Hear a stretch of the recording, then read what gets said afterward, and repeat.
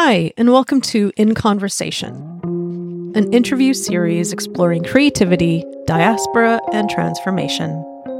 I am Reshma Razvi, a producer and media maker inspired by the character of Shahrazad in 1001 Nights and her storytelling resistance.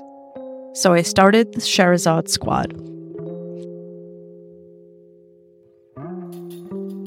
Join me as I talk to some of these Shahrazads with a small s, the women and non-binary creatives, cultural producers, and change agents, each engaged in transformational work.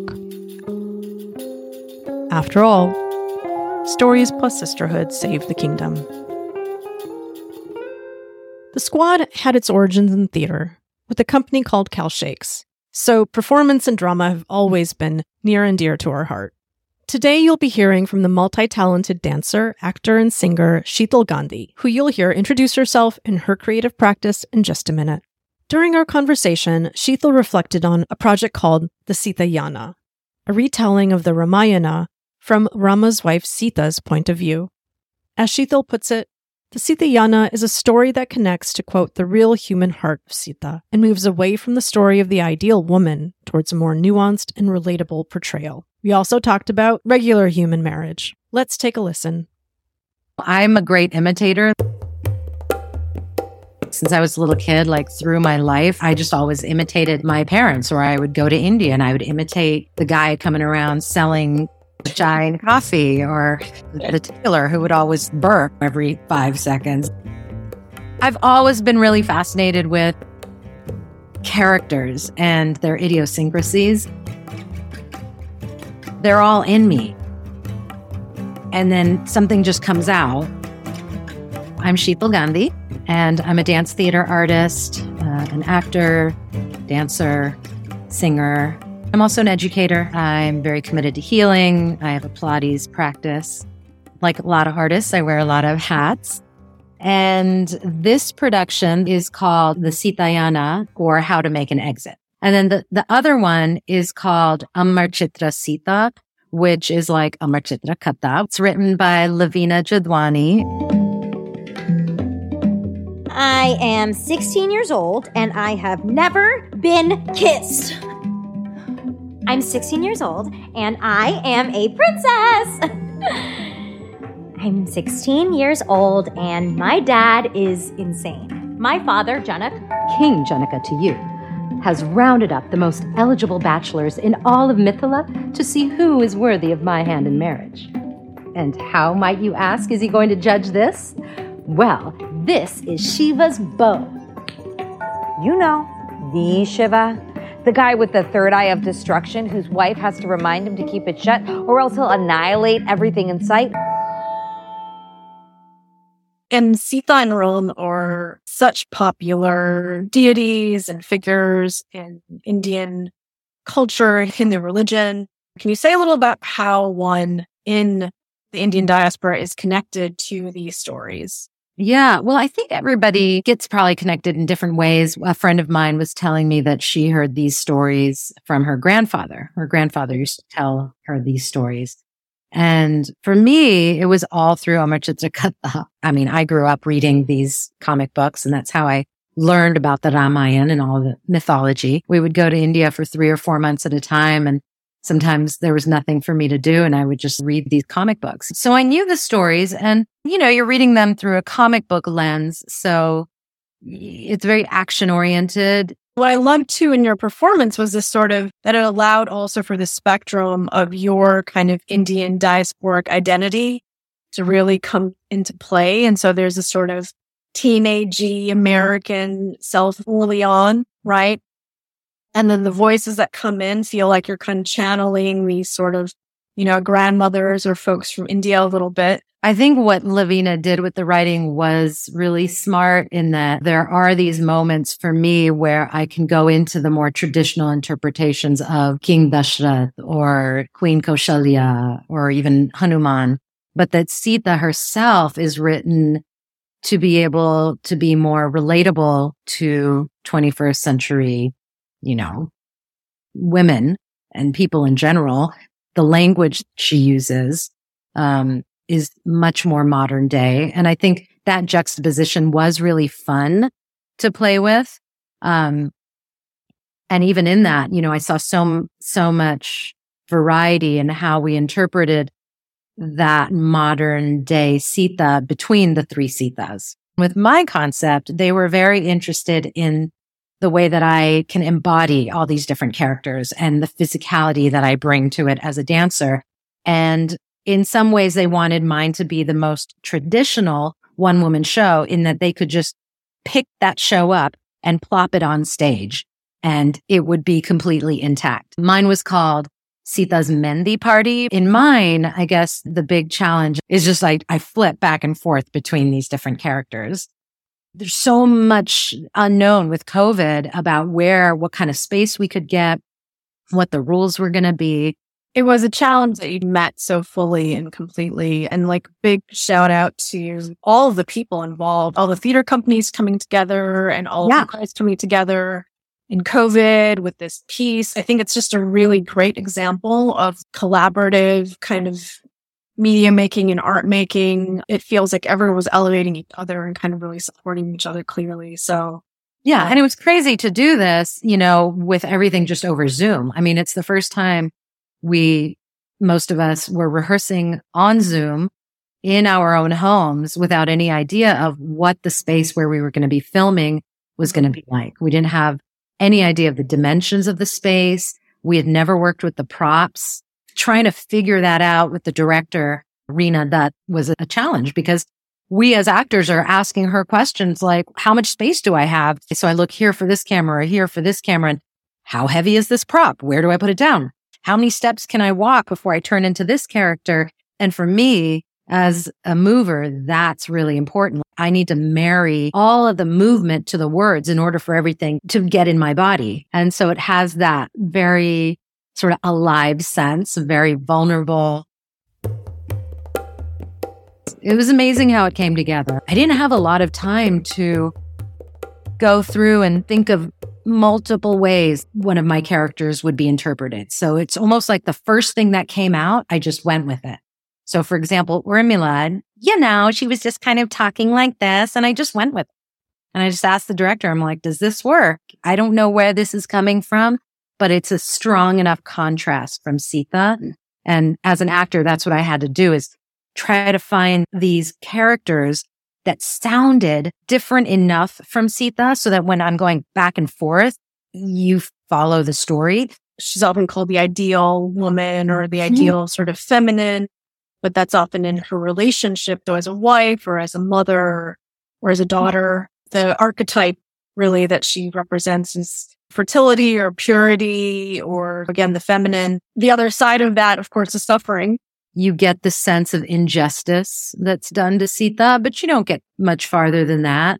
It's sort of like, look at her. She's this goddess that experiences this injustice and then she even rises above it. And it's all very idealized. And I think in mythology, there is that tendency to create these ideals. Being able to go back to this story that I grew up with and to connect to the real human heart of Sita, or the imagined human heart of Sita, not the goddess, not the infallible, the one who is perfectly poised to rise above everything, but the one who realizes as she's going through it, like, oh, this is a disappointment, but okay, this is what I'm supposed to do. I mean, you can relate to that in your own life where things don't work out exactly as you hoped or planned. And we all come up with different reasons for that. And the idea of dharma, your duty,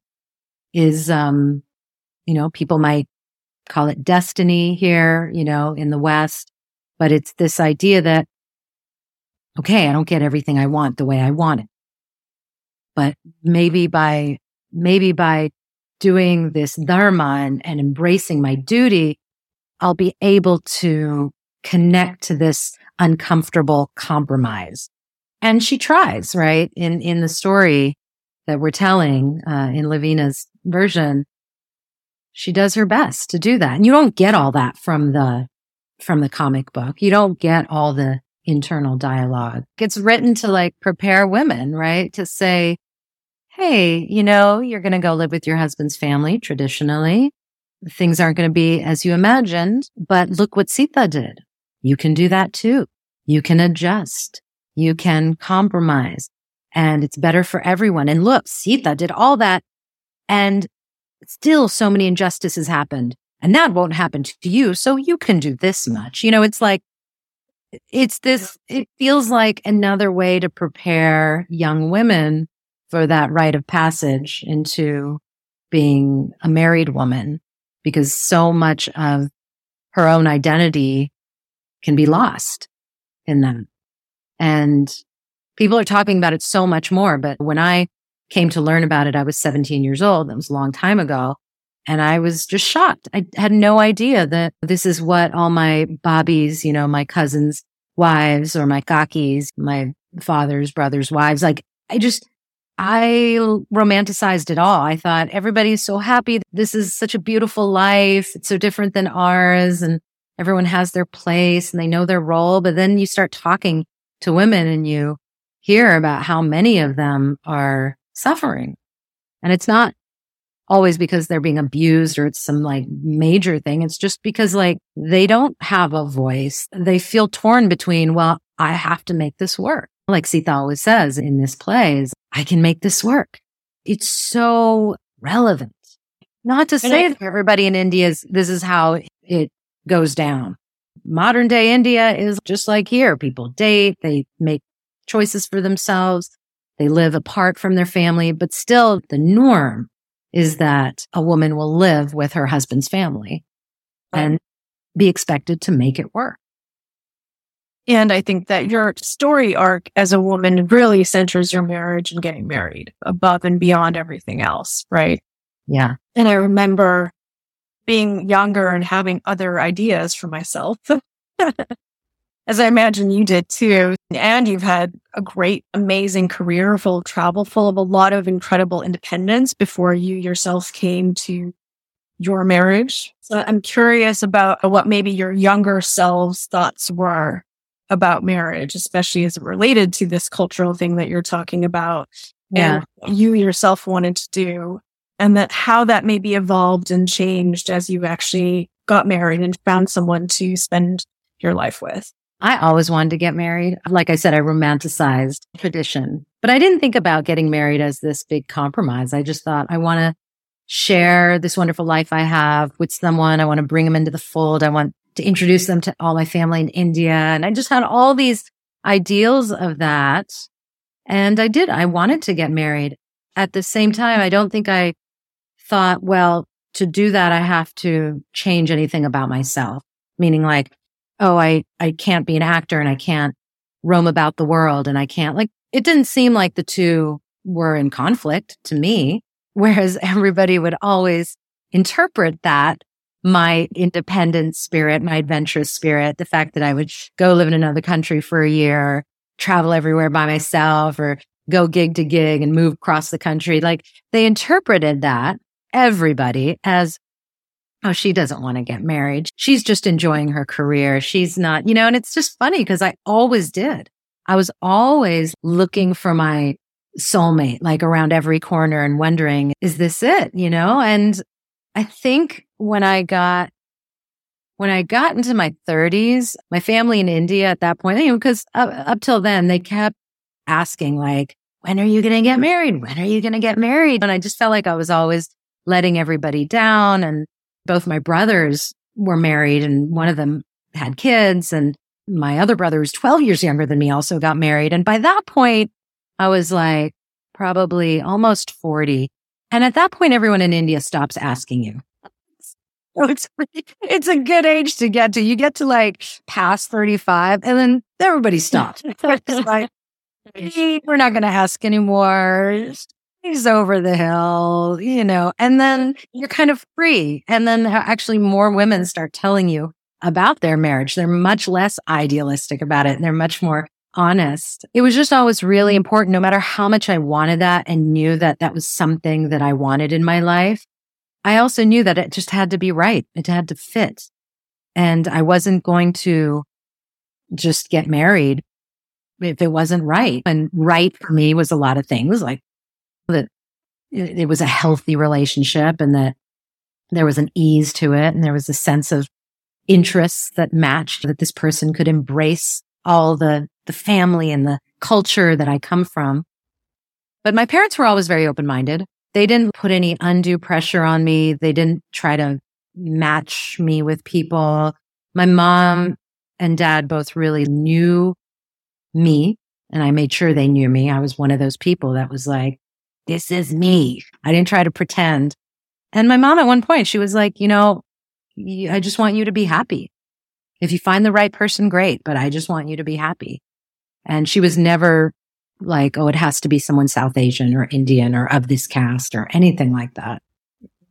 So yeah, I didn't have any of that kind of pressure on me. And once I did find the right person, actually all of those ideals did come true. Bringing him to India before we got married. And he's the kind of person that can embrace all the differences that are in the world and all the different kind of people that are in my world. And they could embrace him.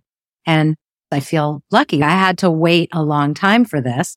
I had to be patient, just like Sita. Bardash karo. Yeah, bardash karo.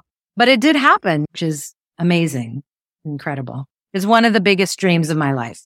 No matter how much other stuff I've done, which has been really cool. So interesting to hear that it was always a dream of yours and you weren't running from it, and that everyone else interpreted that independence was the opposite of marriage. You're right. That's the language people use. Settle down. Settle down. When are you going to settle down? Yeah. I mean, and to give them credit, I did realize, oh yeah, you do actually have to make space for it. Otherwise, you're just going to hook up with whoever's in the show that you're currently doing and hope that works. I had to start making some different decisions, which it wasn't all about finding that person. It was also like, I am kind of tired of just running from gig to gig. I started thinking I want to build something both in my career, in my community, which meant staying in the same place for a while.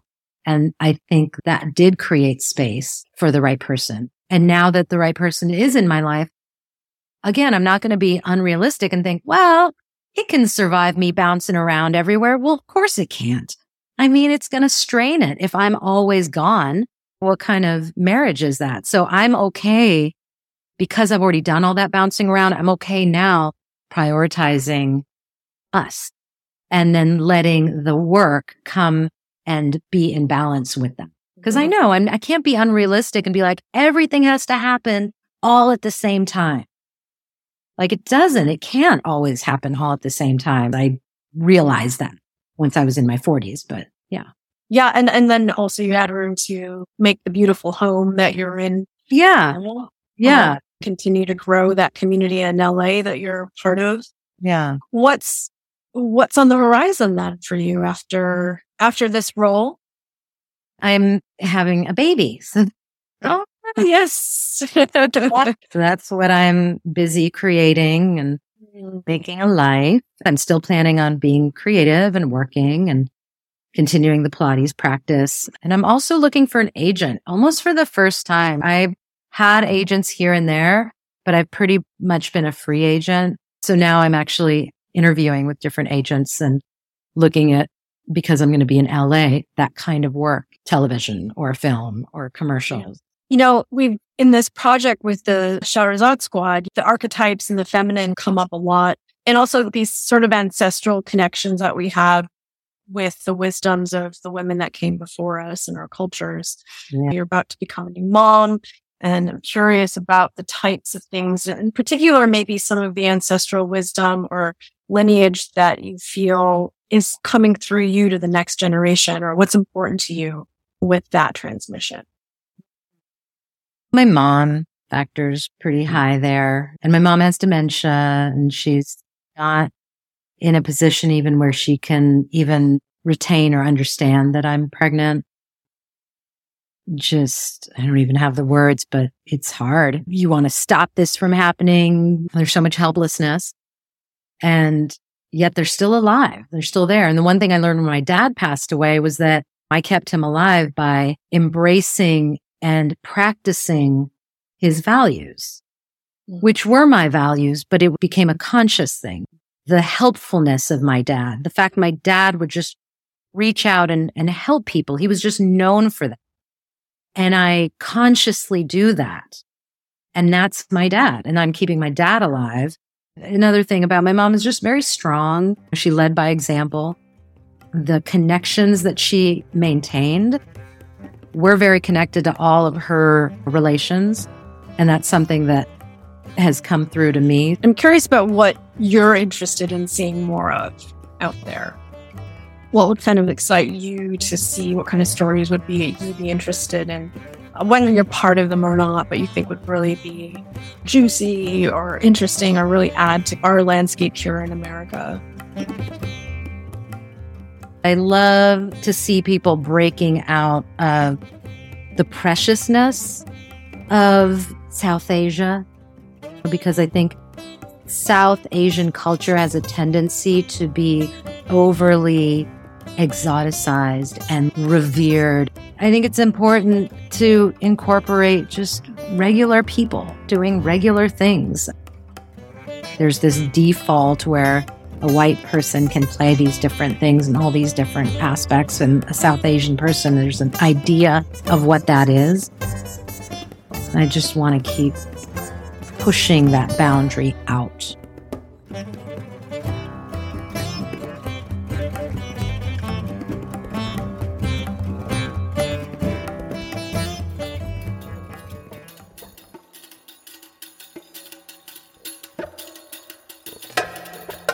Thank you for listening.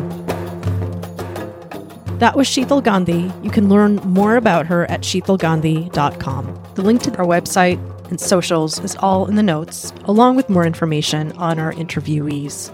Shahrazad Squad is spelled SHAHRAZADSQUAD, and that's all one word at www.shahrazadsquad.org. I don't believe a family is just that little microcosm, but it is the extended family and friends, maintaining that really strong social network. If you're interested in joining the squad, and if you identify as a Swana, so woman, non-binary, creative, cultural producer, or change agent, you can find information on our website. Again, shahrazadsquad.org. We are hosted virtually in Mighty Networks. Did I mention we have some wonderful conversation cards available for purchase? These artist-designed cards feature fun and meaningful prompts that connect small groups of people, from families at dinner to a team meeting at the office. They're a great way to learn more about the people in your life and share stories. Each deck is $25 and fully goes to support squad activities and continue our project. You can find the link in the notes or again on our website. I produced the episode, and it was edited and mixed by the wonderful Sonia Mermand. That was beautiful, and I was actually crying. The theme music is by squad member Naima Shalhoub. The squad is executive produced by Cal Shakes and funded in part by the Doris Duke Foundation for Islamic Art. We thank our supporters, our funders, and you, our listeners. Thanks for your support, and thanks again for listening. Stay tuned for our next episode.